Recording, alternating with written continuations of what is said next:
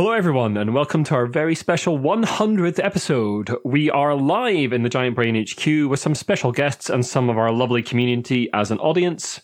You're going to witness firsthand exactly how ramshackle Jamie and I are still after all these years. Not everything the live audience hears tonight will make its way into the main cast, or even the extended cast that our lovely patrons get to hear. Couple of pieces of business before we get to the cast proper. We are, of course, recording everything through the Craig bot that's in the audience. We're going to be covering the latest news as usual, followed by a Q&A with the team that will be conducted by our good friend Richard from We're Not Wizards, who is up on stage with us. Hello. Hello, Richard. Hello. Before we go any further, it's my great pleasure to welcome back to the cast, after numerous interdimensional travels, the one and only Sam Maggs. Sam's back! It's me! Hey! It's Sam! Yay. How you doing, Sam? Hello, I'm very good. Thank you very much. I've enjoyed everything so far. It's taken a very different direction, and apparently we're not going in that direction, which is a shame. But I'm here for board games, so let's go. Yeah, the Soupcast is for another thing altogether, but we'll talk about that afterwards. You know, maybe you and I can start Soupcast and get that sorted out. You hearing this, Richard? You hearing this? Yeah. Episode 100. Split off. Yeah, Splitters. I'm just not. I'm just going to say, I'm tempted to go. Anyway, you know who everyone else is. I am, of course, Ian McAllister. I'm Jamie Adams. There you go. He's up to his face in fish. I'm up to my face in soup and fish cakes. And this is Brainwaves episode 100, bringing you the best in tabletop gaming news. These are the headlines for the week of the 13th of June, 2022. Dungeons & Dragons power couple comes under fire. We will not have our cake and eat it. And Asmodee gets funds from a controversial source. All this and more on this episode of Brainwaves. And of course, it falls to me to do this thing.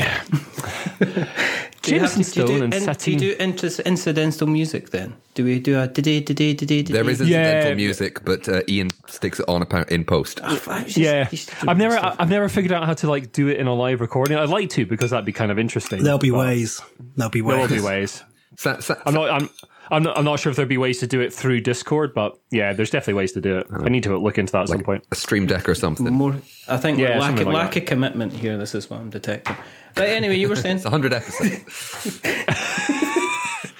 I've invited you onto this cast to be judged. You're not here to assess the podcast. Oh, I didn't get I don't remember getting the rules document. I'm looking at the document just now. It doesn't say anything at all about any of my conduct and how it should be, because there's enough people doing dodgy conduct at the moment, isn't there, Ian? There is indeed, Richard. Jameson Stone and Satine Phoenix are the power couple of the Dungeons & Dragons scene.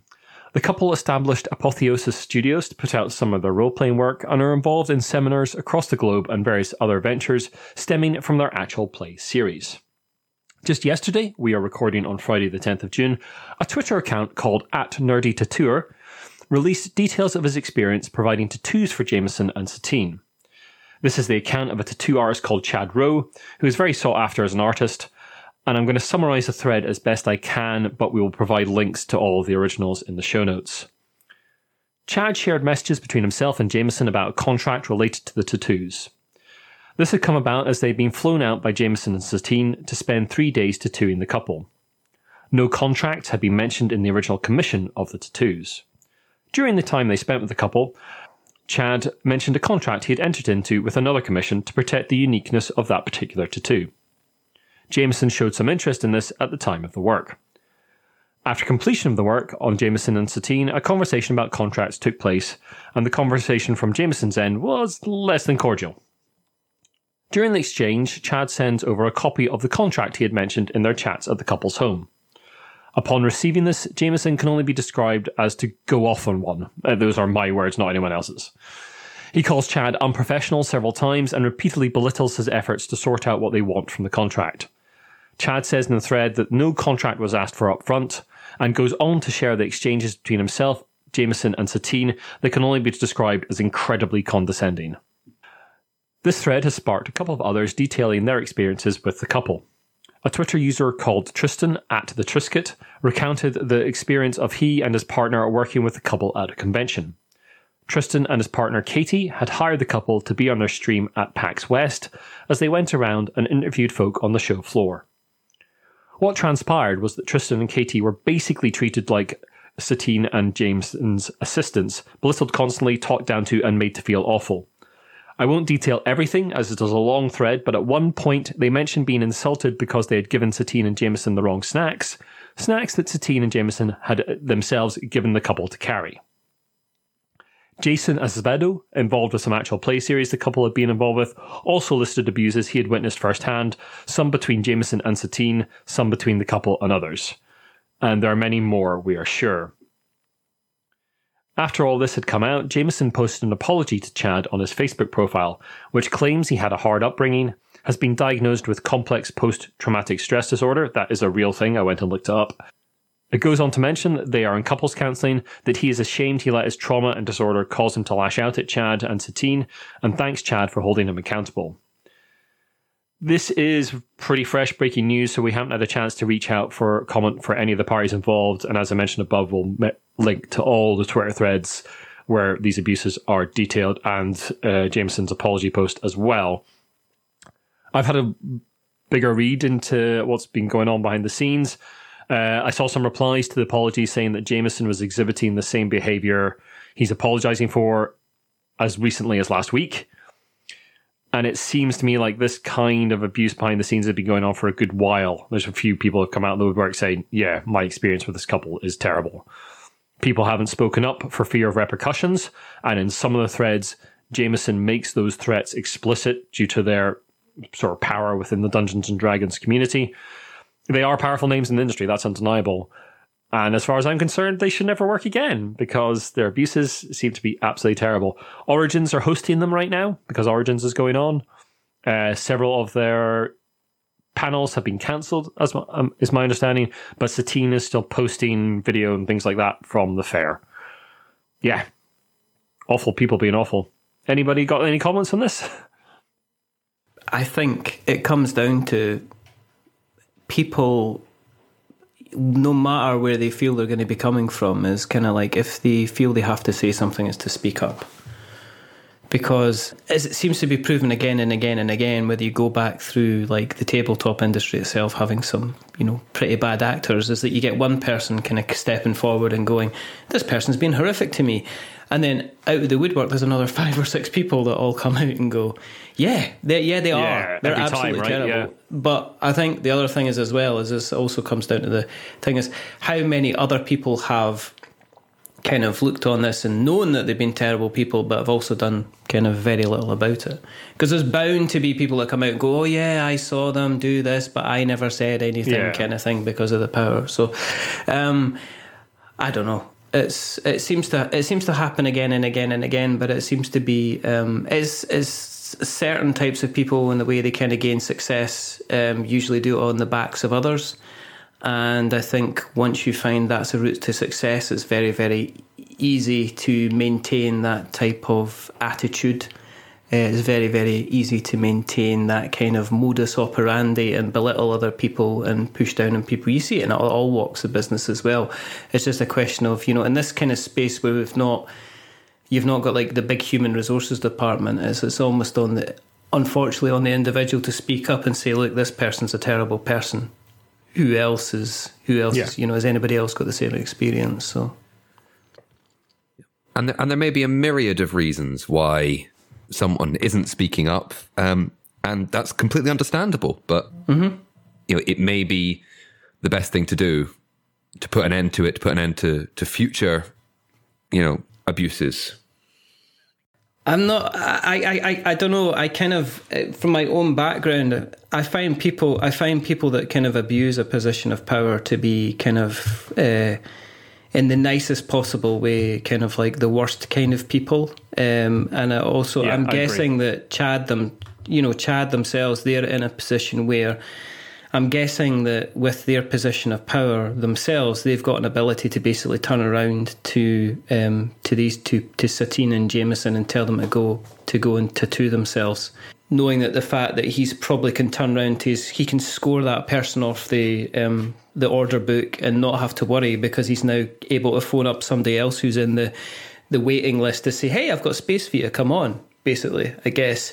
And I guess the thing with other people in different, if you're in a more precarious position, like these, the other couple that were helping them at the event, maybe they weren't, maybe this was them a chance to work with somebody who was potentially going to give them a kind of a leg up, the Tristan and Katie.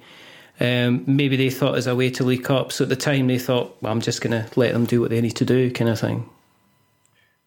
I mean, that thread is basically that. Yeah, they basically wanted to do a stream on PAX West, and they wanted to get like someone who's a bit more well known than them on their stream in order to attract views, which is perfectly reasonable. And then it all went kind of horribly wrong, and that is basically hit the nail on the head. That's exactly what happened. It was like basically everything got everything. I'd like to see somebody like that comes out and it's shown they've got a good thing. They've done a good thing for the community or something like that, and they say, "Do you know the reason that I did that good thing for everybody was because I had a really terrible experience as a child, and therefore I'm suffering from."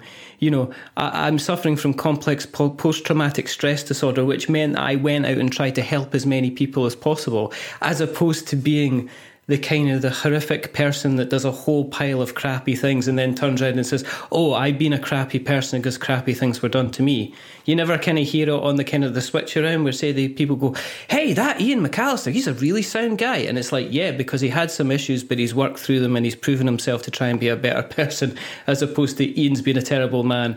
And and he comes out with excuses, which just seems to be a pile of excuses. So yeah, they could probably do one, I think. Put them in the go do one box. Hi folks, this is Ian in the editing studio. I just wanted to do a little drop in on the Satine and Jameson story we just covered. On the 10th of June, the day after recording, Apotheosis Studios put out a statement on their website saying that Jameson Stone has resigned as the CEO. We'll bring you more, I'm sure, on that in the next cast. Thank you. Anyway, Jamie, news from the world of baking. Yes, now, the Great British Bake Off. I'm sure people have heard of it. It kind of does exactly what it says on the tin if I'm mixing my products. It's a competition to find the best amateur bakers in the country. And I'm going to say it, I think it's somewhat of a cultural juggernaut. Now, it's true though. It is true. We reported on the last podcast that the show was getting a board game adaptation. But now it seems that has... well, to use the lexicon from the show, it's gone a bit soggy. The TV show that aired in the US and Canada, it's the same show, but it's known as the Great British Baking Show. Now, Ravensburger, who's making the game, they have the rights to that name, but not to the Great British Bake Off. Which right now means that, although the game is based in the UK, the show will not be... yeah, sorry. Let me do that again. Okay. This means that although the show is based in the UK, and therefore the game technically is based in the UK as well, the game will not be available in the UK, at least for now. Now, Ravensburger, I mean, that's a company that's really, I was going to say on the up and up, but they've always really been on the up. But with a design team like Prospero Hall behind them, with things like Villainous and Jaws and Top Gun, very apt, where you have the flying the jets and you have the volleyball moments in the game. I mean, hopefully they can bring it here, because that'd be a real coup for them. I mean, considering their involvement in IPs, it just seems like a massive oversight that they can't put it out in the UK. Very strange. But yeah, I mean, like Prospero Hall are great. Thing, like their tie-ins are great. Spider-Man thing? Well, it's like Spider-Man and Sony, isn't it? Oh yeah. You know what I mean? It's like you have the license. If you have the license to control it, a control of IP is a funny thing, isn't it? It's like the reason why we don't have X-Men and stuff like that all together in the Marvel Cinematic Universe. It's almost like you've tried to bake a Wolverine cake, and you're not allowed to bring your Wolverine cake to let Paul Hollywood not only have a finger of your sponges, but also potentially give you a handshake afterwards. Family show, Richard. Family show. I think you'll find. I think you'll find that has been said. He is checking the firmness of the sponges, so the only person that's making smut out of this is you. But so in the handshake afterwards, and you've made me lose my thread. But basically, what I'm saying is, there's no Wolverine cakes in the Bake Off tent because of IP restrictions. Due to the Marvel Universe and Fox So it's all a big mess. They need to get over it. I mean, who would have thought that the world of IP baking would have caused so much hassle? Well, there was on the subject, there was Kim Joy's Magic Bakery, who was a contestant on the Great British Bake Off, and it took a wee while to come out, and I believe it has come out now. Yeah, I think so. And apparently it's not a bad wee game, but yeah, it took a wee while. Yeah, I guess there's always sorts of weird sort of legal shenanigans around IPs, and we're going to see a bit more of that, like games released in different countries, because we're seeing a lot more IP based games that used to be like terrible. Like a lot of IP board games were very, very bad. But hang on, Ian. I'm going to put you up there a sec. There was a lot of bad tie-ins. We're going to see more IP games. We've seen lots of IP games over many years. Yeah, I think we're seeing a ramp up in that though, especially with people like Prospero Hall producing all the film tie-in ones. We're seeing like companies like Mantic, for instance, produce computer game inspired board games. I think we're seeing a lot more of that. Are you saying this is leading to Bake Off Talisman? Well, yeah, obviously. That's what everyone wants, right? You actually need to bake the layers that surround the game for the expansions. You don't actually get a board game expansion. You get like a recipe card. And it's like ready to bake a bag of flour. Warning you a crispy base and avoiding a soggy bottom. There's an entire dungeon crawling thing based around baking, isn't there? And people haven't tapped into it. There was a Kickstarter a couple of years back that was a board game, like board games you could bake. I'm sure, like basically food-based board games. I can't remember who made it, but there was a book about it. I think that was a fever dream that you had. To be perfectly honest. Unfortunately, it's not. I believe it was a collective fever dream. I'll find it. I need you to find this because I'm fascinated. I'm pretty sure this was like when you weren't feeling well that long ago. You woke up in the middle of the night and went after Bakery Dungeon. Right. Moving on from Bakery Dungeon to something a little bit more serious and financial news, which I'm not doing this time. So, Ian, on you go. Yeah, I've stolen Jamie's financial pants or whatever it is. I forget. There's a style note somewhere. Back in episode 94, we covered the acquisition by the Embracer Group of Asmodee, the biggest board games company in the world. Embracer owns a variety of other publishers, including Dark Horse Publishing, and most recently, several parts of Square Enix, including the studio that makes Tomb Raider, Crystal Dynamics. Well, big companies on the move attract investment, and it seems that Embracer recently got an injection of cash from Saudi Arabia. First reported on website Polygon by Charlie Hall, the investment comes from Saudi Arabia's Sovereign Wealth Fund. The move seems to be part of a push by the kingdom to diversify its investments, as most of its current income is generated through oil. Saudi Arabia's public investment fund owns Savvy Gaming Group that made the investment. It puts Saudi Arabia as the second largest investor in Embracer, and it seems likely that some of this money will filter down through Embracer into Asmodee and some of the board game companies we all know and love. As I'm sure our audience is aware, Saudi Arabia is notorious for its human rights abuses, and in most recent memory, they have been accused of war crimes in Yemen, and the murder of journalist Jamal Khashoggi was a high-profile case worldwide. I guess it begs the question, like, how much research should you do before buying a product? Like, what sort of ethical and moral considerations are there behind, like, purchasing games? Is anyone going to care about this kind of thing? I guess a bit, but this kind of high-level investment is quite common in big companies, and it's going to become more common, I guess, as the board game industry grows. Anybody got any thoughts? Saudi Arabia's move on this is to try and divert most of their profits, or because a lot of their economy comes from oil, that they're trying to now get money from other places, which, makes sense because oil is a finite resource, funnily enough. Board games are infinite. Board games are infinite, it's true. Yeah. Just you can keep making board games forever. They're actually a perpetual motion machine. Should the Saudis then start making board games? On you go, Richard. On you go. Should they start making board games instead? Listen, if there's a robust design studio that wants to start out of Riyadh, I'd be all for that. Why not? Yeah, for sure. Give it a shot. I've seen this before, and I see it every time, like, Nestle hits the news, or Monsanto hits the news, or, any of these Mars companies, or Coca-Cola hits the news or something like that, and they do something terrible. And people turn around and go, right, that's it, I'm boycotting them. And then somebody produces this chart and says, okay, well, this company's part of this company, that's part of this company, that's part of this company. So literally for you to boycott these products, you literally have to live in a tent for the rest of your life.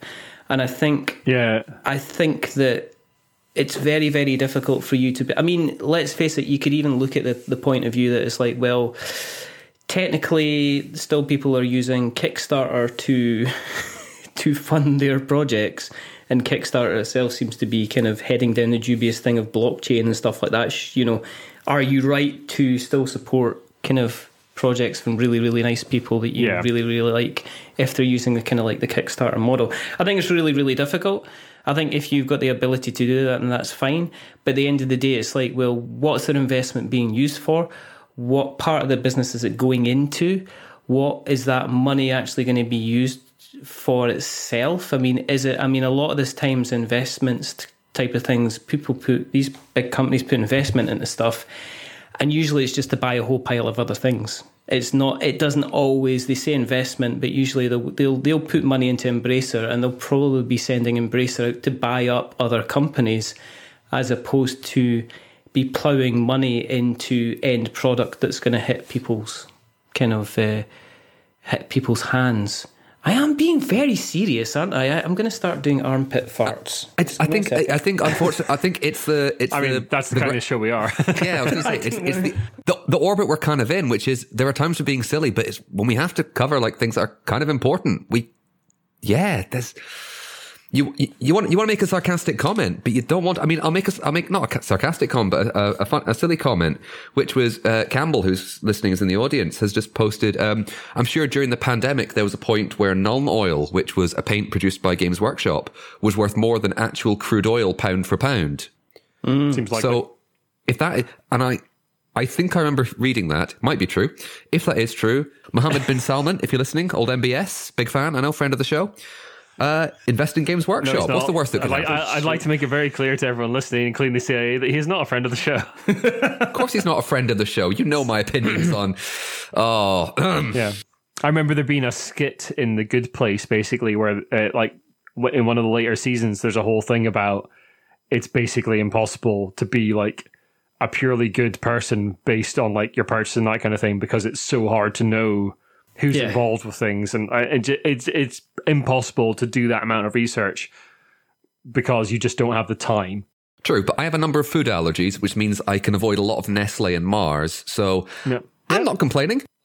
Well, I'm the same. I'm pretty much dairy-free, gluten-free here, so I mean, I am technically just living in a house as opposed to living in a cave. I mean, that then does justify stealing, shoplifting of board games. I think that's for a different cast, philosophy cast. Anyway, let's move on, shall we? Jamie, I'll give you back the financial pants, and you can talk about Hasbro. Okay, but first, the rest of the news.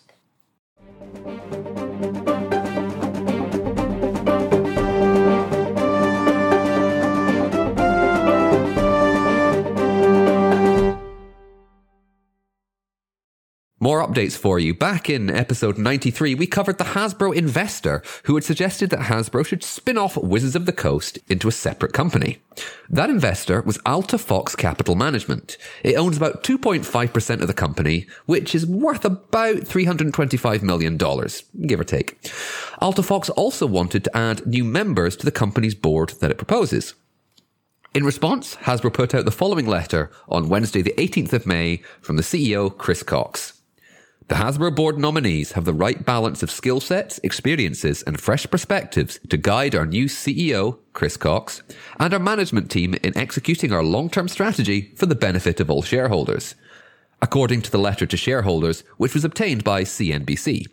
Alta Fox is attempting to replace 3 of our highly skilled and experienced directors with nominees who lack relevant industry expertise and, in our view, possess inferior skill sets.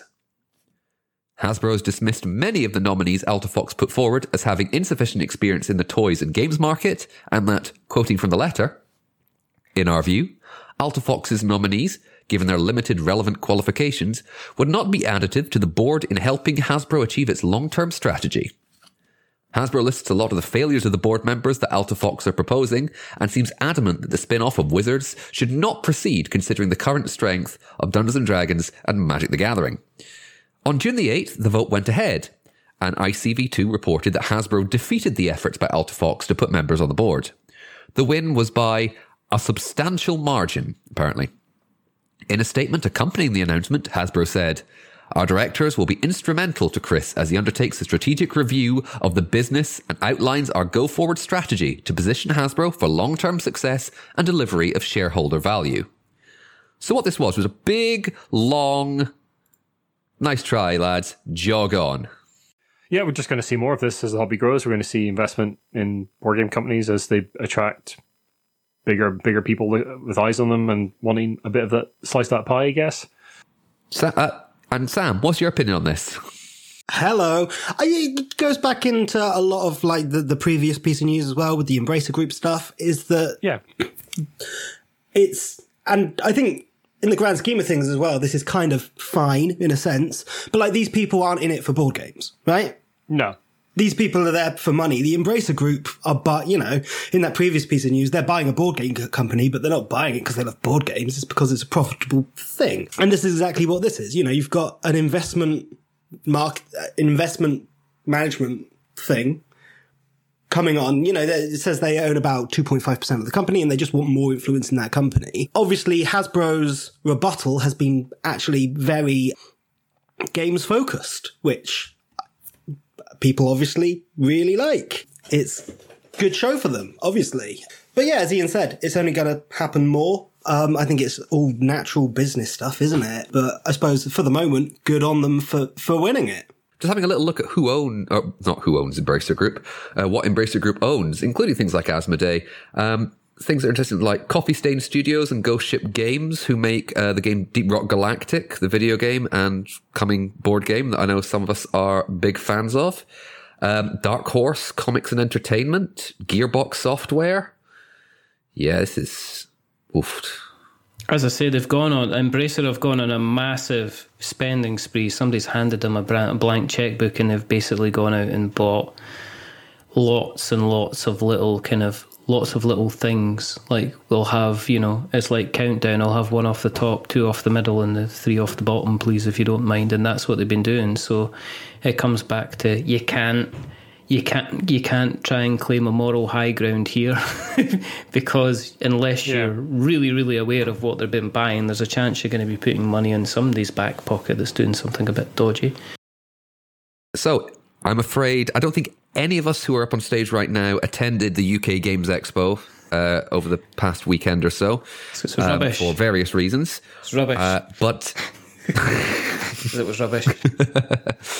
Terrible, never going again. Full of nerds. Full of people I wouldn't be seen within public. Well, this is why you appear with them on a podcast. The detriment to society. Literally, people UK Games, the street of UK Games Expo had its. Why am I doing this? This is Ian's story. I can do it if you want. Yes, indeed, it's mine. I can do it. Go ahead, you do it. I could do it, or Sam could do it. I'll do it, and then Sam could do the next one. Okay, so this is do one. Well, go on then. You could do one. I wouldn't be good at I'm not going to be good at the next one. No, the next. Have you seen what the next one is? Yes, I have. Come on, hey, calm down. I can do this one. Well, do this one then. You don't have to change the name of it. I'm going to do it. I'm going to do it. We're super ramshackle. We'll do ramshackle. Oh, here we go. I haven't even read so this. Right. Okay, you do one sentence, I'll do the next one, okay? You do the first one. Okay. The UK Games Expo, the biggest tabletop trade show in the UK and third largest in the world, had its 2022 show last weekend over the 4th, 5th and 6th of June. They had 20,163 unique visitors. For a total attendance of 39,527 people.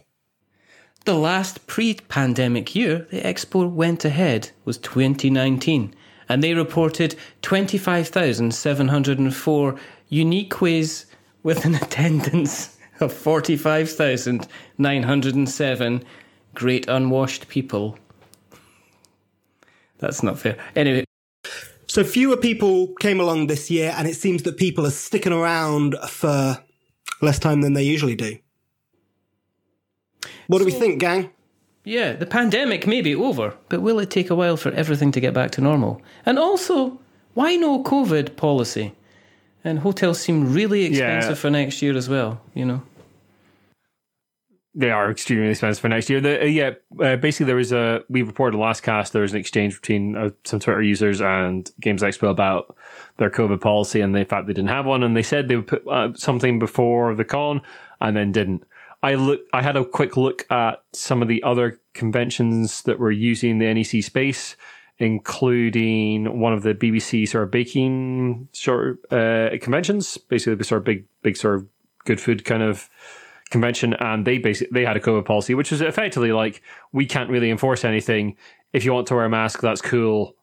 We will absolutely support you in doing that, and it might be a good idea to take a lateral flow test before you came. That is kind of all I was expecting from UK Games Expo, and they did nada. I think that's because, now I don't agree with what I'm about to say. Caveat, and I don't think it's the general view of the of the Giant Brain or the Brainwaves podcast, but the idea that they don't need to, right? Yeah, and that actually not having one is probably actually quite attractive to a certain demographic of people, and they're going to prefer true. that. You mentioned the BBC there. Frankly, you'd expect the BBC to have something like that in place because, again, like image and stuff. But why shouldn't the UK Games Expo also be portraying a similar image? Yeah. But yeah, I think it's one of those things of, are people kind of moving on from it and, like, you know, just getting over it and not having these things in place because they technically don't need to anymore. For sure. They legally don't need to anymore. Yeah, but it's also a case that it makes it unenforceable as well, because technically it's like, it becomes like your policy as a business to either allow it, and then also funnily enough, you're then mixing it in with the policy of the actual event hall itself. So if that differs from, you know, you could say, well, it says out here in the actual event rules that I'm allowed to do what I want, whereas you've got your policy to say that you're stopping me from doing what I want to do, and I've paid for a ticket, and I've paid for this, and I've paid for that. So I think at the end of the day, they went, well, what can they physically do if the big giant heads at the top are saying, well, there's not any rules anybody needs to follow? I think sometimes you just put yourself in the unfortunate situation. You can say, well, if you want to, you can, you know. I think those people who were if you put out a COVID policy and you're asking people to do stuff, I think the people who are going to follow it are the people who are going to wear masks and bring hand sanitizer and do all that stuff anyway. Yeah, exactly. And I'd be interested to know, are places having at the moment, like, any con out there, whatever it might be, if they're putting something up online that says, here's our COVID policy, what's the comment section looking like? I'd kind of be interested to know. Is it just people being like, oh, I thought we've moved? Is it like the negative stuff? Or is it more, oh, thanks for this? Because, you know, I don't want to have like a doom and gloom look on the world, but I reckon it's probably going to lean more towards the people hating on the convention for having that in place. I'm not saying that's a good thing. You say doom and gloom, I'd say sadly realistic. Yeah, but you will get people that are like, they'll go like, well, that's it, you've lost my money this year, and it will be like, you know, Jay Jones from Cincinnati, kind of like nowhere near the convention, but just has to kind of type down their absolute disgust at a situation to an event they're never going to go to, just to express how you're interfering with my human rights not to wear a mask, kind of thing.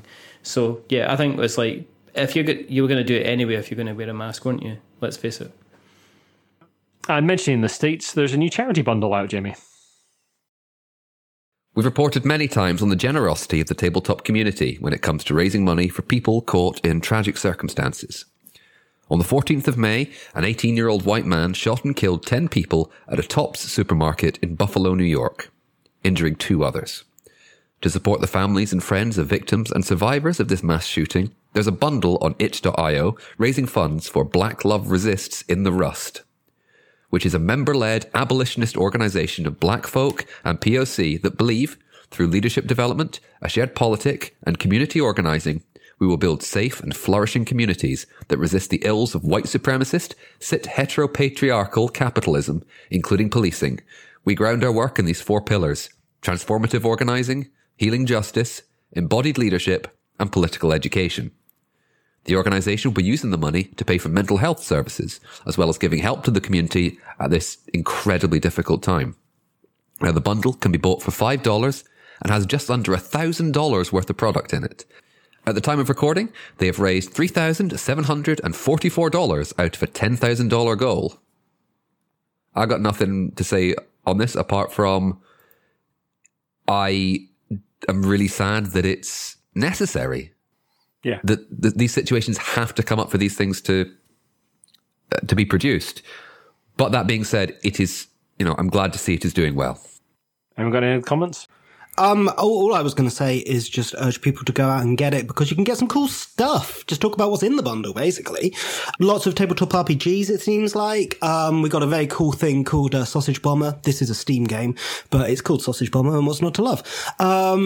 Sausage Bomber just sounds fantastic. I mean, exactly. Who does not want it? I'd suggest everybody click the link in the show notes and when this is live. Especially if you're an RPG fan, there's a lot of RPGs in that bundle, some cool stuff to check out. Even if you're not an RPGer, it's like $5, which is literally like about £4. It's probably $5, which is literally about £5 at the moment, based on our exchange rate. But yeah, it's an absolutely fantastic £4 and 6 pence, according to Google. Wow. There you go. Well, there you go. Yeah. Can I also just a couple more things that caught my interest when I was looking at this a while ago, which was a thing called Dark Space, and it's an immersive virtual murder mystery for 5 friends in the dark of space. Cool. And that sounds good. Yeah, and The Mysteries of Addie C, which is a solo game where you play as a paranormal investigator, staying 13 nights at a haunted bed and breakfast. Ooh. House of Nuts, a multi-generational story about squirrels surviving in a kingdom of suburbia. Yes. That sounds amazing. That sounds amazing. Anyway, Jamie, let's move on. Nuts in the dark. Kind of like Blades in the dark, but with squirrels. I want to play that now. Better move on. Ian, there is news from Funforge. Funforge are the publishers of Tokaido, amongst many other games, and in recent years have had some troubles delivering games through Kickstarter. Now it seems they are to give the crowdfunding platform a wide berth, as they've announced their intention to move all products back to distribution and direct to retail in order to help with cash flow problems. They have said they are pausing progress in all current Kickstarters, the most recent of which were Namiji, the follow-up to Tokaido, and the Monumental reprint. Namiji is currently going out to backers, but Monumental was still in production. They say in the statement that unforeseen increases in the cost of production is the main reason for this move. Now, we all know that production and shipping are becoming major issues for board game publishers across the spectrum. I don't personally fully understand why going straight to retail is going to help them improve that situation. Crowdfunding gets you money up front, allows you to do the production, and yes, of course, if you haven't factored in some increase in shipping costs, a lot of people are struggling with that side. But going straight to retail means you're having to wait for a lot of money to come in, and you're still having to distribute those games somehow. You're still having to ship them. So I don't quite understand how this is going to solve their problem. No, just to say that you mentioned Lovely Walk Simulator Tokaido. Again, a game I absolutely love, and I think I gave to Sam. They did also publish a bunch of other games, such as Brass Birmingham, Brass Lancashire, Caverna Agricola, Baron Park, okay, Quantum. I'm kind of surprised that they haven't kind of, with that kind of back catalogue, that they haven't approached the kind of the retail angle more robustly. I guess from my point of view, there's a lot of people kind of having that pain. I think a Kickstarter update from a company recently that said literally we need $250,000 in order to be able to even consider shipping this to you. I think it was I can't remember. I think it wasn't Etherfields or something like that, but it was certainly one of these one of the bigger projects that has come out, and they just basically say we're $250,000 down in shipping, so we need help with that. But it seems like I feel like we covered that.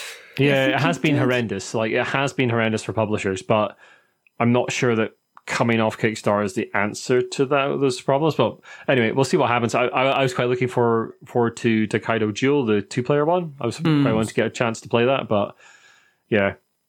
Gavin in our Lecture Theatre chat says the 2-player Tokaido was at UK Games Expo and it looked like a beaut. Oh, good. Yeah.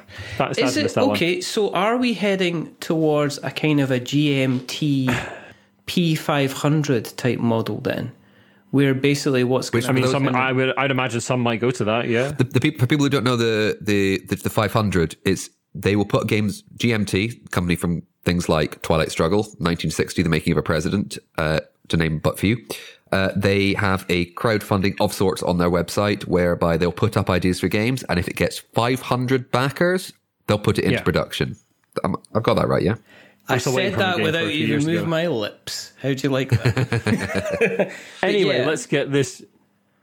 Anyway, I'm going to move the show on a little bit because we need to get the actual show bit over so that Richard can come and probe our minds for questions. No, I see this. You see, this is my plan from overall. Can I spend so long talking about the news that it's like one question.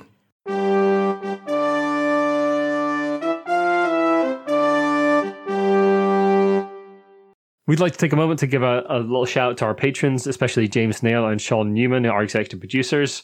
We'll get linked to all of James and Sean's bits and pieces in the show notes. You can support us on Patreon and through various bits and pieces that we're involved with. You can get dice from Metallic Dice Games, t-shirts from Sir Meeple, and we'll link to all our other little bits and pieces in the show notes. And I'm actually going to get to do an outro bit this week. Yay! This year, yes. This year. Yeah, probably this year, let's face it. You mostly do the outro. I mostly do the outro because, now Sam's here. We can say, we started the Monopoly news on the Meeple People podcast that Sam and I did ages ago. Yeah. And it just ran. And you, like the poor sap you are, let us continue it. I keep meaning to get sponsorship for that. We must be one of the only board game podcasts that talk regularly about Monopoly. For sure. It's worth it. You get great news from it. It is. Thank you. It is amazing news. Some of it's brilliant. Yeah, absolutely fantastic. It's all right. Right, Ian, on you go. Okay, this was originally posted on the 1st of April, but apparently real things do actually happen on that day. It was submitted in June 2021 and accepted in February of this year. So that leads a little bit more authority to what I'm about to say. Box farts. They're a serious condition affecting a majority of boxes. On the website of the American Physical Society, a paper was published by... Ian. We're going to have to take... What is a box fart? You know when you push a box lid down onto the base of a box, it air lets out and the box farts. Can we get a live one on the podcast? One moment. Hold on. Yes. Jamie's going for it. I have a copy of Lawyer Up by Rock... It needs to be a big game usually. It needs to be it's not big. I don't have any big games next. Hold on. Only fans. Thank you, Gavin. Okay.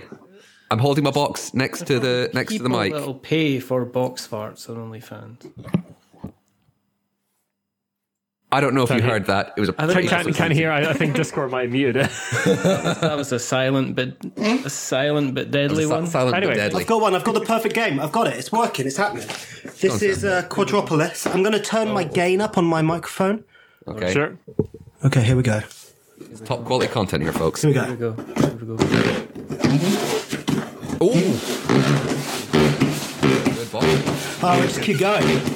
There we go. That was amazing. Quality reporting. Thank you very much. Turn your game. On the website of the American Physical Society, a paper was published by a bunch of people I'm going to attempt to pronounce. Cholet de Retour, Emile Visby Ostergaard, Sean Marker, and Kare H. Jensen, entitled Fluid Physics of Telescoping Cardboard Boxes. Box farts to you and me. Why should we care? Well, it depends on what field you work or are interested in, but it specifically mentions board game boxes and suggests an optimal design for a rapidly closing box. We'll link to the paper in the show notes. Synopsis of the paper, Fooling Around with Boxes by Catherine Wright, Deputy Editor of Physics. In the summer of 2018, Kare Jensen was tidying up some lidded boxes in his lab at the Technical University of Denmark when he noticed something odd. The lids of the boxes all took different lengths of time to fall into place. He investigated the literature to see if anyone knew why, but he couldn't identify any studies that explored this topic. Jensen and his colleagues decided to rectify that and started collecting more lidded boxes to study, including one for an iPad and another for the game Settlers of Catan. Later, they also 3D printed the lids and bases of boxes with specific designs. They also uncovered the optimal base and lid shapes for making the lids close as quickly and smoothly as possible. The optimum lid is perfectly square, while the sides of the base taper such they are closer together at the base's top than at its bottom. Science, folks. Board games, science. Doing Bringing you God's the work. best in tabletop gaming. Science, boy. Anyway, Jamie, your turn. Okay, moving away from box farts to a heartwarming story from Western Australia now. In the town of Bunbury, Western Australia, Holly and Simon have got engaged through a card game.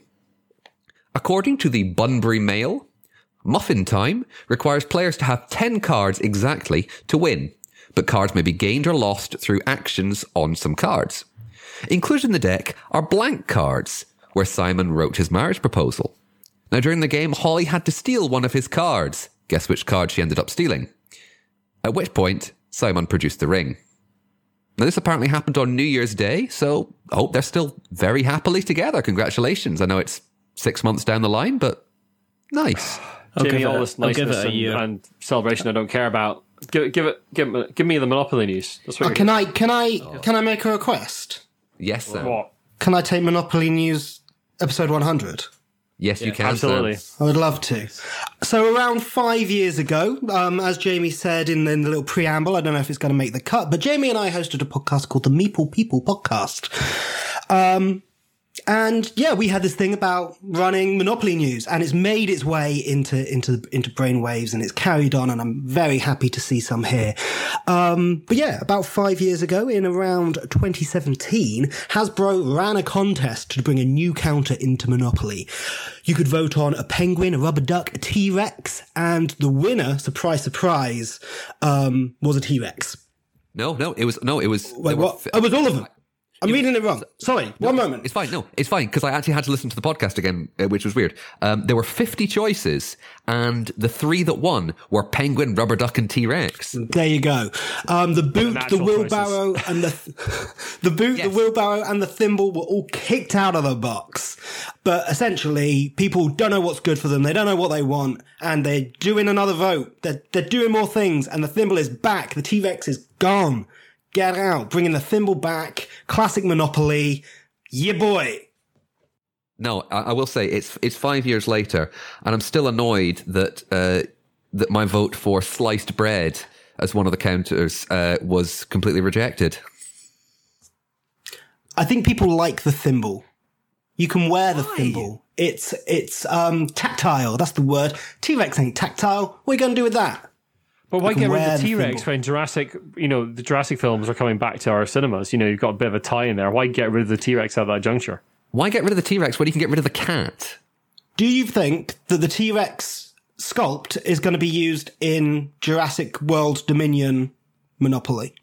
And also, from a practical point of view, T-Rex are very, very difficult at rolling dice. With those tiny hands, they find it almost impossible to pick up the dice after they've rolled them. So it's not just a kind of we don't want the T-Rex, it's the fact that you could be playing as the T-Rex and it could expand the game on the Monopoly for another 3 hours, is you have to try and pick up the dice while being a T-Rex, which means, it's just physically impossible. So that's why they got rid of it. It was a practical reason. I rest my case. I see. I like those comments of Campbell saying he can't play Monopoly without wearing the little hat. See what I mean? People practically Campbell got a use it. very tiny head. Well, maybe he very just has. tiny head. It's part of the game. He has to balance the hat on his head, and if he drops the He's using a hat off his dexterity head, element. That's what you're saying. he almost has to give away like a pound every time he drops his hat off of his head. That is pretty much how it would. That is pretty much how it would work. Now, what is Monopoly if it's nothing but fresh, keeps reinventing itself? True. It's Wonderful. the Madonna of the board game world. It is. As It's always going to be there. As long as it doesn't do a topless kind of Monopoly, which is what we don't want, because otherwise you wouldn't want kind of like the board pieces kind of going every... They've done it. There was sexy Monopoly, wasn't there? That happened. That was a thing. Came with some handcuffs. It's like Yep. sexy Monopoly. That wasn't I don't sexy. know. That was Cheater's Monopoly. Yeah. There was a sexy one though, right? There was like an adults only. Listen, there is almost certainly. Gavin, Probably. I have seen Madonna recently, and let's face it, I wish I'd closed back the lid of the box. It's 100 episodes. Okay. On that bombshell. This joint is mine, as he would say. Yeah. As he would say. We'll let Richard take over. I remember a long time ago, a couple of years ago, a young man by the name of Ian McAllister, and we had ended up kind of talking back and forward, started a conversation which was, look, I want to run something past you. We were thinking about producing a kind of a topical news show, put a bit of comedy in there, and see how we run with it. And I was one of the people that was privileged to kind of hear the mock together episode. I'm really glad that they went ahead and dropped the comedy bit and stuck with the episode that no one will ever hear. Stuck with the serious stuff. It's now been 100 episodes. People have come and gone. But back in the fold, we have the wonderful Sam. And it's almost like you can't say Sam without saying it in the Lord of the Rings kind of Sam, because he's here, he's back, he's dependable, he's lovely, he's gorgeous. How are you, Sam? Because I'm going to ask you some questions. I will How are you doing? carry you. How are you? I'm good. Are you doing well? Yeah. I'm doing well. It's a quick I've question. got a window open. There's a slight breeze. It's lovely. Good. Have you managed to sit down with Jamie and Ian and work through the issues that caused you to leave the podcast in the first place? They were interdimensional issues. We physically couldn't sit in the same reality to even do that. I don't even know how this is happening right now. I went through a wormhole. I think I maybe came back once after going through the wormhole hole, but it's a mess of time and space. Are you in speaking terms now? Are you happy to talk to each other now? I mean, is this going to be a one-off? Occasionally, going to happen? Like today, I hear voices. I answer them. I'm happy to do so. Sam may or may not be absolutely physically present within the Giant Brain HQ, depending on how you determine your physical reality. I don't want to exclude people with potentially multiple eyes or who can see into different dimensions. Is it like a quantum leap type thing, where he's actually transported himself into another body and is there playing the role of Sam? I think it's more like Interstellar. I'm Matthew McConaughey in the walls of Brainwaves HQ, and I am influencing dice throws. I think that's why it's been going wrong for me so much recently. With right? gravitational waves, yeah. I think that's kind of wonderful and kind of beautiful. You mentioned being in the walls, and unfortunately, I put on Encanto at work today for children. So now I've just got you slinking through, just going, "We don't talk about Sam." No. That's me. That's you. I'm the guy in the walls. You're John Leguizamo. Sure. I'm John Leguizamo. I'm Matthew McConaughey. I'm whoever you want me to be. Pee Wee Herman. Yes. Ooh, I don't know. As long as he's in the walls, that's me. As long as he's in the walls, that would be me. Oh, look. Oh, we've got a question. Gavin has obviously been chomping at the bit to ask this. And he says, if you could have one special guest newsreader, who would it be? And why would it be Sir Trevor McDonald? It's not. It's Moira Stewart every day. Moira Stewart. Sam's bringing Moira Stewart. Ian, if you could have one special guest newsreader, who would it be? And why would it be Sir Trevor McDonald? Well, it definitely wouldn't be Sir Trevor McDonald. We did have guests for a little point. There was a period where we had guest news presenters, and that was a thing we did for a while. It was, and that was a cool period. That was a cool period of the cast. It got a little unwieldy, and it didn't always work depending on who the guest was. But it was pretty cool. I'm in the room. I'm right here. Okay, but if you could have anyone at all, anyone at all. Matt from Shop and Sit Down would be an interesting newsreader. I think he's got some really interesting opinions about the sort of the board game industry in general, and it'd be interesting to have him on, and sort of chat about interesting, sort of his view on current news stories. Send the email in. It's close. Get the it's ball not what rolling. I've got on the card. What about you, Jamie? Okay. Do they have to be alive right now? Why, have you killed them? No. He's going for Gandhi. Jamie always goes for Gandhi. It's always Gandhi with Jamie. It's literally the Gandhi line all the way underneath down me. with Jamie. I've literally just stabbed him 52 times. So Trevor McDonald is good. I'm gonna go. Yeah. I'm gonna go for someone else with an equally as iconic voice, and I'm gonna go for the late great Orson Welles. Oh, really? Okay. I think the man's timbre would be very interesting, and I think his almost legendary disdain would add quite a brilliant. add quite a frisson to the. Also had a very famous Advanced Dungeons and Dragons campaign running just before he died. So did he? Oh. Sure, I don't know.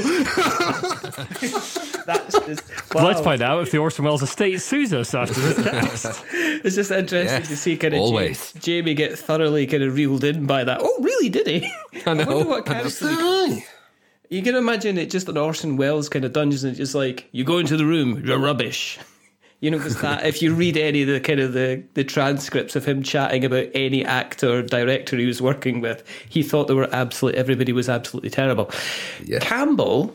All I'll say is last word on Orson Welles, which is if you haven't listened to it, go listen to his Frozen Peas recording. Oh, Craig in the chat, thank you, Craig, has suggested not Tom Waits, Jamie, and I go, no. Oh, that's a very good point. Yeah, that'd be great. Tom Waits would be amazing. I mean, he is basically incomprehensible now, but how dare you? It's true. Plus, I come up with the most amazing facts. I think there is definitely something in having someone along who just doesn't care at all. Like, bring Bob Dylan in and have him talk about board games. And just see there'd be an see where it perspective runs. there, right? Yeah. Like, what? It'd be wonderful. Is this where you roll a dice? Is this what you yeah. Anyway, Campbell, this is my part of the show, so back off, everybody. Campbell says, oh, okay, I'm doing this too. I don't know if this is your accent, Campbell. It could be this. Oh, okay, I'm doing this too. If you can bring back one big person in history to play a board game with you, who are you inviting to play, and what game are you asking them to play? And I'm going to bring that straight into the lap of Jamie. Oh, that's fair enough, because I answered it last time. You did. I don't know. Now, my first thought is to get some kind of military leader and play a war game with them. But I'm going to go with the first thing off the top of my head, and that is I'd like to see how noted hair haver Karl Marx would do with games like Brass. Oh, that'd be interesting. When you called him noted hair haver, I really hoped you were going down like the Guess Who route. Yeah. As a guess, I could flip everybody. Is it this? Is it that? Mustache? If it could be one person. Okay, it's Karl Marx. If it was two, I'd go Marx and Engels. If it was three people, Marx, Engels, and Adam Smith, and get them all playing Brass together and see how that would work. I was gonna say get Hitler playing Secret Hitler, but no, nah. wrong. Do you know why? Why? Do you know why? I don't think he'd be very enjoyable to play it with. I know. It wasn't meant to be, serious, but no, I know. Okay, I know. Sam, if you could, I'll do a different voice. Hello. Hello, Sam. If you can get one big person in history to play a board game with you, who are you inviting to play, and what game are you asking them to play? First, like the fun ones that come to mind is like, let's play Cluedo with Agatha Christie. Let's play Mysterium with someone like Conan Doyle. Hey, let's play Sherlock Holmes Consulting Detective with Conan Doyle. Yeah, that'd be interesting. How good is he at his own thing? Yeah, but he's going to get really annoyed, and he's going to be like, but nobody talks about fairies. But ultimately, I think... Beautiful accent, Jamie. Thank you. I live in Edinburgh, you know. So they're not even dead, but I think I'd like to play some nice, low-level games. I'm talking, I don't know, just something like play something real nice and simple. nice and chill. You can have a nice conversation with Paul McCartney. I think that'll be a fun afternoon. I think he's the kind of guy who wants to sit around and just chat and just, yeah. Is this before or after he died in the mid-60s? Oh, yeah, it is a person from history. I will go with Paul McCartney number 2. Okay, cool. Paul McCartney. I think we're on number 4 or 5 at the moment. Yeah. And finally, the same question to Ian. If you could play with one big person in history to play a board game with, who are you inviting to play? And what game are you asking them to play? Okay, so he's not a big person in history, but one of my favourite authors was Ian Banks, and died way too young. And I think it'd be really interesting to sit down and play a couple of 2-player games with some sci-fi themes, preferably because of the culture novels, and just chat to him about his creative process and like how he writes books. And yeah, he wrote a couple of books that have games in them. He wrote Player of Games, which was quite game focused, and he wrote a book I haven't actually read. I've got, but I never actually got around to reading it, called The Steep Approach to Carbondale, which is about a board game dynasty family. A family that makes this board game and it becomes incredibly popular, and they've got all this money from. I have read that. Yeah, I haven't read that. And that's or have I? So, I had it on my shelf at one point. I can't remember if I read it or not. I've got it lying around somewhere. But I'd really like to sit down with Ian Banks and play some 2-player games and chat about his creative process, because he's a fantastic writer, and I went to see him speak a couple of times, and he was just a lovely man. Brilliant. Thank you very much for that. Gavin Jones. He's looking very happy, Gavin, doesn't he? He's a very smiley person in the Discord, and he's a lovely, genuinely seems to be a lovely guy that you would probably, if he was one big person in history, I'd like to play a game with Gavin Jones, I'll be honest. What's Jamie's favourite Monopoly? And you have to choose. There can be only one. So I like thinking of the phrasing of this question. I like me and Ian have to choose what Jamie's favourite Monopoly is. Yeah, I know. That's what the question's asking. You have to choose. What's Jamie's favourite Monopoly? You have to choose. What is Jamie's favourite Monopoly? What is Jamie's favourite Monopoly, Sam? Monopoly, Sam. I think going down like theme and stuff like that. Jamie's into I don't even know if Star Trek Monopoly exists, but I think he'd like something like that. Sure. It has to exist, but who knows? Yeah, absolutely. But then also I know that Jamie does like, a change of the rules. So any of those versions of Monopoly that actually change things up a slight bit, Cheetah's Monopoly, I've never played it, but I think Jamie would probably give it a go. Because it's not your classic run-of-the-mill Monopoly. Yeah. That's a good. Am I close, Jamie? Am I in the right ballpark there? Let's Ian answer the question next, which is, what is Jamie's favourite? Covered so many versions of Monopoly. Yes, we have. So many versions. And I remember quite a few of them, sadly. Most of them go out of my head almost instantly, I have to say. I love covering them, but it's not knowledge I retain. So what's your favourite Monopoly? I've got another one as well. I can add another one. I'm going to go with Sam's suggestion. I think those are good suggestions. Jamie will definitely give new games a try, because he's like a good person. He'll give a new game a try no matter what. I think Jamie would also just like a good old-fashioned Glasgow Monopoly. Definitely exists. It's out there. There's one for every place. Gavin's putting a couple of comments here. One of them, he says Her Majesty the Queen Elizabeth II Monopoly, which she owns everything anyway, so that's how that game starts. Yeah, that's true. Yeah, it's a very short game. And the second one is for when you're quite sad, and if you've got a long face, you've got the Horse Lovers Monopoly. Or good to see one person in the audience got that one. He's asking Monopoly art. Okay, so out of His Majesty the Queen Elizabeth of Monopoly, Monopoly Horse Lovers Edition, and Monopoly Artichoke, which is the fake one? Monopoly Horse Lovers Edition. There you go. Is that your favourite? I'm going to go for Monopoly Artichoke. Is definitely the fake one. I think Artichoke. I know that the Queen one is real because I'm looking at it right now. I'm trying to zoom in on the board. I want to know what the spaces are. I will say this. There is a website called World of Monopoly where I don't know who it is, but they are absolutely wonderful, and they put up like so many sets of Monopoly and where you can get them. You can just click on it. You've got it on your bookmarks tab. You know you've got it in your bookmarks, and you just click on it. You have to. You know what? I don't, but I just remember it. I will say my favourite version of Monopoly. Now, this might be slightly cheating. because it is Monopoly Deal, which is the card game version. Yep. I knew it'd be different. I was right. Yep, you are absolutely right in there's something different, but it is not the traditional board version. It is Monopoly Deal. If I was able to put inverted commas around the favourite Monopoly, it would be, as in my least favourite, I think it would be the Monopoly Socialism Edition, because it was dripping with, it wasn't even sarcasm or even sardonic tone. It was just terrible, just mean, and it just seemed really horrible, even by some of the versions I've not been a big fan of. It's just, yeah.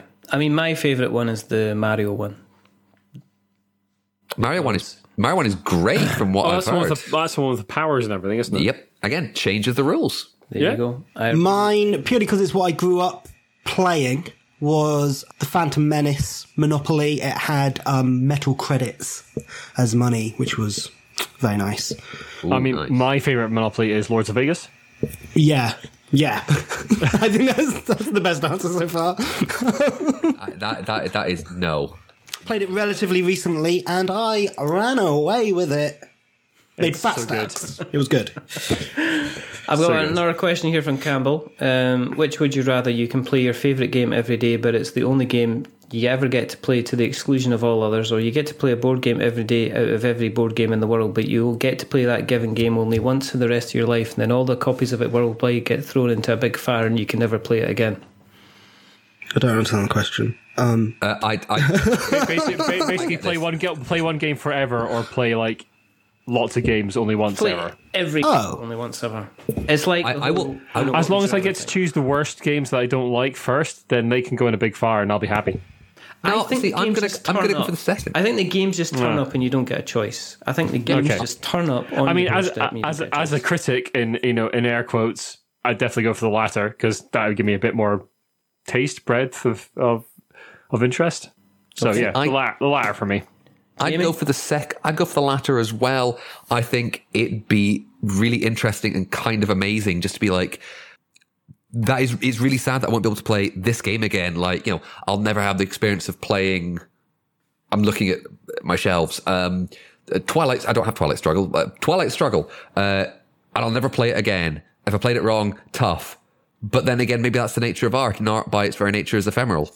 I'm going to go with number 2 as well, because of the wording of it. This is what I love.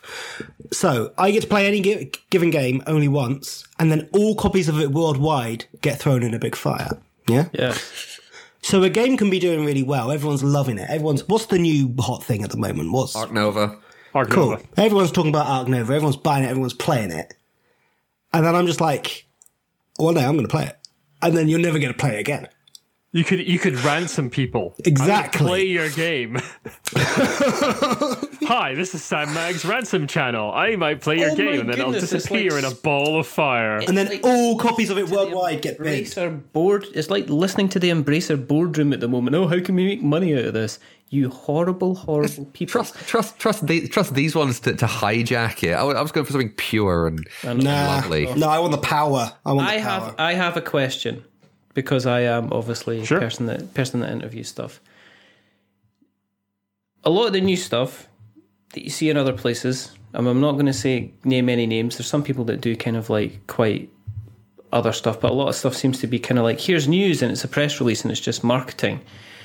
How important was it when you were deciding the kind of the format of the podcast that you were going to be bringing in the more controversial stuff? And are you glad that you've continued to bring in these kind of talking points as the podcast has gone on? Ian, am I okay to jump in this very quickly? Yeah, go for it. Shoot. Cool. Shoot. I don't know if we actually properly discussed it until we were a wee bit further down the line. Of just going, we're not really doing any press releases. And I think that was important because at that point, what is it? But it's a glorified ad for that, and going, oh, this game is coming out. And you can look at any board game websites, there are screeds of them, and going, this game has been announced, this game has been announced. Now, to be fair, we do press releases when it's things like Monopoly, or I think, as I've said before, there are... That's so good. Now, we don't do press releases because that's a big ad. However, we'll talk about Monopoly. Come on, we'll take all the Monopoly bucks in the world. The literal embodiment of capitalism. The literal embodiment of capitalism. Yeah, of course, I contradict myself all the time. We do Monopoly. No, now and again we do new press releases, for sure. We do new press releases, but it's mainly for stuff that I think we said before is stuff that is interesting, but not just for the product itself. Like I think recently we talked about the Monuments Men playing cards, which was playing cards with art that was still lost from after the Second World War or hidden by the Nazis. I think that's quite interesting because it's talking about another. It's something that's more important than just it's a pack of playing cards. Or there was a game I think last year that was on Kickstarter and it was about preserving the Mongolian language because the Mongolian language was in danger of being eradicated. Yeah. And I think that's important. I think that's important to raise those kind of issues because it is not just here is a game. It is here is a game that is also maybe a learning tool or something like that. Yeah, I have a distinct memory of the early casts. We were a little bit lighter, and there was some more skit stuff and that kind of thing. When Sam was still part of the cast, we did some more of that kind of stuff, and that was good fun. And then I have a distinct memory of us all, the three of us having a discussion about. I can't remember what it was. I'd have to go back and look at early cast. Yeah. But there was a thing happened in the tabletop industry, and we sort of bit the bullet and decided to talk about it. And it was a controversial thing. And from that point on, I remember that. We dived more into that side of things because we weren't initially sure how to handle it because we were still quite young as a cast and. Let's face it, none of us really knew what we were doing. We were kind of sort of making up as we go along. Was that not in relation potentially to people not doing their own homework? If I remember, I honestly don't remember. It was quite an early cast. I think it was like in the late single or early double digits. All right, there was something that like was a controversy, and we hadn't really picked up on anything before then that was like really controversial, but there was a thing that happened. I honestly don't remember what it was, but I have a distinct memory of us talking. I remember us talking about topics. How do we cover this? How do we? I remember us talking about like, wasn't there like certain like abuse stuff at conventions and things like that? Yeah, it was something like that. Yeah, it was something pretty nasty. But yeah, I think it's also those things that clearly need to be spoken about. Right? Yeah, absolutely. And that's the whole point about speaking about it is like, well, yeah, you can go away and find a million casts about, talking about the new edition of 40K that's just dropped, but it's like, it's not the most interesting thing, right? And I remember having those conversations. Like, if it's just another thing where, you can go to the front page of whatever it might be and read out all of those headlines of just here's the cool stuff that's being released in shops this week. It's like, well, that's just what everyone else is doing, right? In that case, do you feel that you've maintained your integrity as a podcast? Because I don't think it's not a case of it's like, oh, what are you leaning on? Well, I'm leaning on this rather big copy of Ark Nova that I've got on my side. Oh, that looks fun. Well, it is. Let me tell you why it's fun, kind of thing.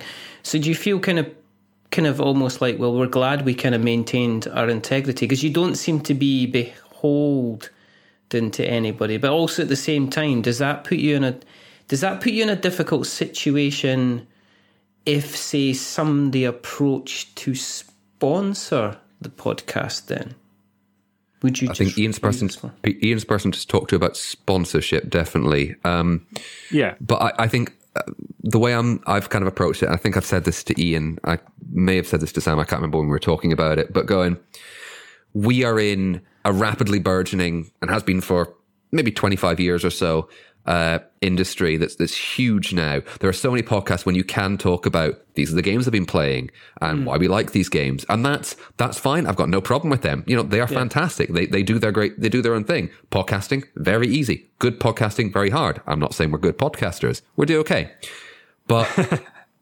we don't. I'm not. I don't want to sit here. I think it would be disingenuous to sit in a podcast and go, oh yeah, the board game community, oh, we're so wonderful, we're so open and inclusive and welcoming. As you hear that a lot of people say that, which in many ways is true, but also it's a massive lie. We talked about what some of that, on the record tonight. There's a lot of way to go, and I don't think that it's going to get better by not talking about it. No, and I think we have to bring these things to light, as ugly as they may be, as, you know, people who, reputations, you know, maybe that we don't have a good reputation because we do just, you know, keep going, we'll talk about this stuff. Part of me really doesn't care because it needs to get talked about. Do you think that's why when something kind of hits, like this most recent thing that we were discussing tonight, it's almost like you get the feeling like everybody sharpens their pitchforks and goes out, because genuinely, unless something's being highlighted, you know, there are people that do champion the inclusivity, but I sometimes get the feeling that some people are quite, you know, they just get on with it. I'm creating my next bit of content. I'm writing my next review. I'm playing my next game. And then when people say, "Oh, look, this person's been, you know, a terrible person," it's like, "All right, well, let's light up the torches and go up to the castle," kind of thing. Yeah, it's a really hard one, because I definitely think things like Twitter amplify the emotions, because you're seeing all this stuff over and over and over again, and of course it gets you angry. I mean, I read a lot. One of the things we do on the cast is read a lot of the stuff so you don't have to. Because there's some stuff in the stories we've covered in the past, and there's one a couple of casts ago where we were covering, I can't remember the gentleman's name, but basically a guy who was incredibly anti-Semitic and racist, and I went and looked at some of his tweets and encouraged everyone not to, because I had. But basically that's one of the things we do, is we read into this stuff and like look it up and actually read about it so we can present it and summarize it for you, so you don't have to go and look for these things. And it's very easy. I think it's very easy for like Twitter to seem black, like Twitter's the main one, let's face it, for like this kind of stuff, for like everything to seem black and white. And there are definitely grey areas, but at the same time, there are things that absolutely need called out. And I think one of the advantages we have as a cast is I've always been, you know, extremely aware that we are, well, for a while, 3 white cis het men, and now 2 white cis het men recovering the news. And that there's a bit of privilege with that, of course, because of the way our society's set up. But it also means that we have a bit of protection from calling this stuff out. We can if say, somebody comes after you, then, I mean, there's less likely. Yeah, exactly. It's less likely. Like if we were women or people of color covering this stuff, I would imagine the backlash to us covering this stuff would be much, much worse. And that's awful. But it's good that we can like stand and say these things and like try and be allies and try and point out the horrible things that are going on in the world, in our particular hobby. And it does, upset's the wrong word, but it irritates me slightly that like larger places, like for instance Dice Tower News, that kind of thing, they occasionally cover some of the stuff we cover, but it's mostly press releases for most of the big news sites. It's just all press releases and everything is awesome and Aren't Board Games wonderful. And I wrote a piece about this recently, about the nature of content creation. If you just want to be in promotion, that's fantastic and great. And we need those people. But we also need the criticism side as well. Yeah. If we're going to grow as a hobby, if we're going to actually be more inclusive and not just say it. Yeah.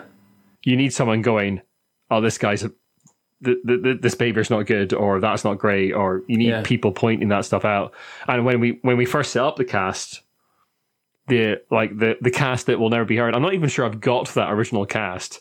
For those that don't know, we put out to our friends and family basically before we ever did Brainwaves. Jamie, Sam, and I put together a single cast for the kind of thing the Brainwaves might look like. A sort of I'll likely have it somewhere. Yeah, Sam's maybe got some. I maybe got a copy somewhere.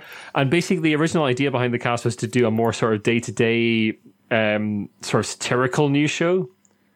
The MASH report, that kind of thing. Yeah, right. I just realised you've been like, I know we've done a bunch of interviews together, and you've said, you know, the day-to-day, and I'm like, I get that, but I realised MASH report is actually a better comparison. Yeah, you're right.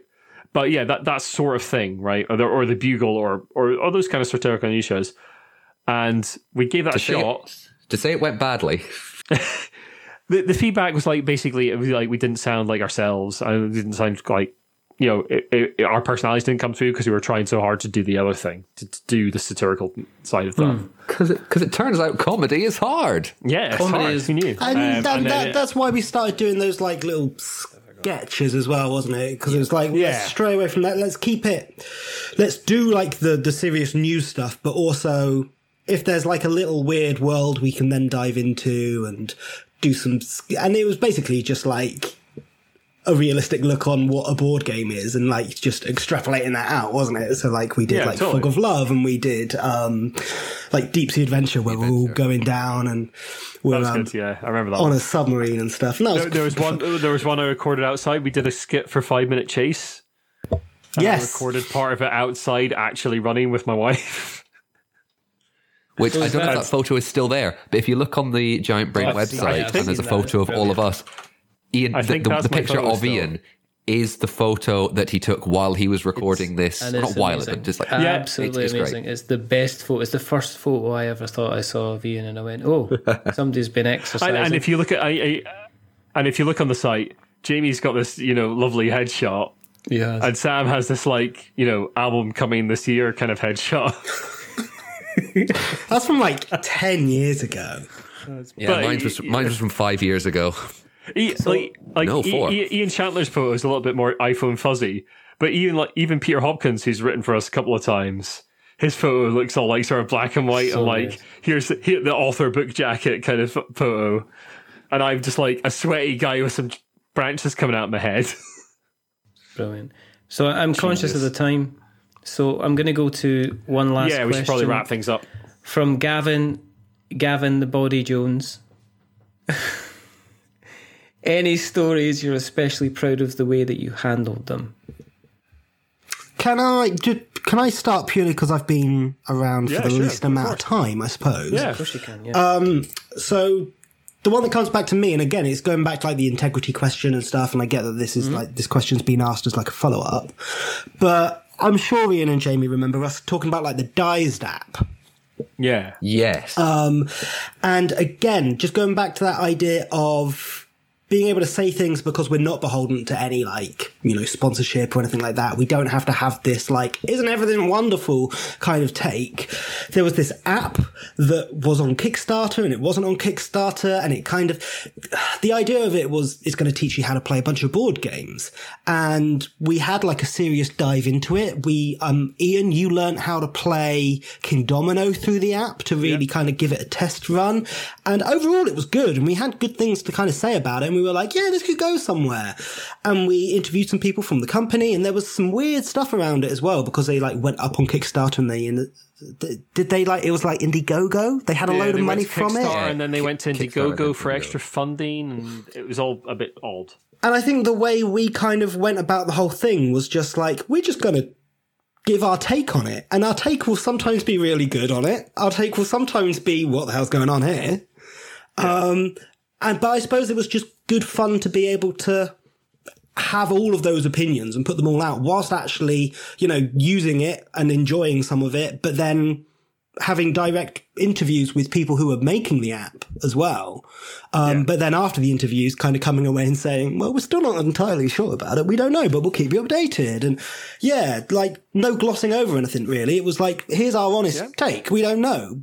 And we're also saying this in an interview with the guy who's making it. That was a good one. Yeah. Yeah. What about you, Ian? Is it the same, the dice thing, or would there? I mean, there must have been hundreds of stories.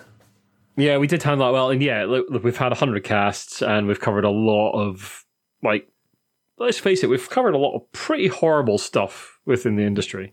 Yep. We've covered a lot of abuse cases, and we've reached out to individuals and talked to them about whether it's okay to use their stories and that kind of thing. Even though the stuff's on Twitter, when we can and when I have the time, because I do reach out to people who are reporting abuse and that kind of thing to say, look, we'd like to talk about this in our cast. Is that okay? We do our best to be as honest as we can. We do our best to one of the things that the relationship Jamie and I have especially is Jamie keeps me in check when I want to go off on one a bit more, and keeps me in line, which is great. I love him for that. Keeps me sort of centered, as opposed to otherwise this cast would just be ranting at people a lot. It would be, but I think we're quite measured in the way the format we have now is we're quite measured in the way we present articles like the the Jameson and Satine one we covered in this particular cast. And then we get a little bit of a chance to go off on one a little bit and discuss what our own thoughts are on it. And I really like that separation that we've reached in the cast, where there's a little bit of our own personality in there and like what we think about the thing, but we're also presenting the facts as they are presented to the world through Twitter or Facebook posts or whatever it is. There's a good delineation between, here are the facts of the situation, here's what the current members of the cast think about that situation. I think we've reached a really nice balance of that over the last sort of year or two of the cast. Oh, good. And finally, Jamie. I mean, I think both Ian and Sam have made some excellent examples. I mean, that's very kind of for you to say that about me, Ian. I mean, I feel like you do the exact same for me. Yeah, you know, it sounds stupid, but I completely agree, because there are times I will go off on maybe sometimes not people. You know, maybe I am slightly more of a back seat at times, as I joke about just making lots of sarcastic comments, and sometimes that's true, and sometimes I just like I don't know what to say to this. I think one thing that immediately sticks in my head, I don't know about proud of the way, but I think it was an interesting challenge. Let's put it that way. I think it was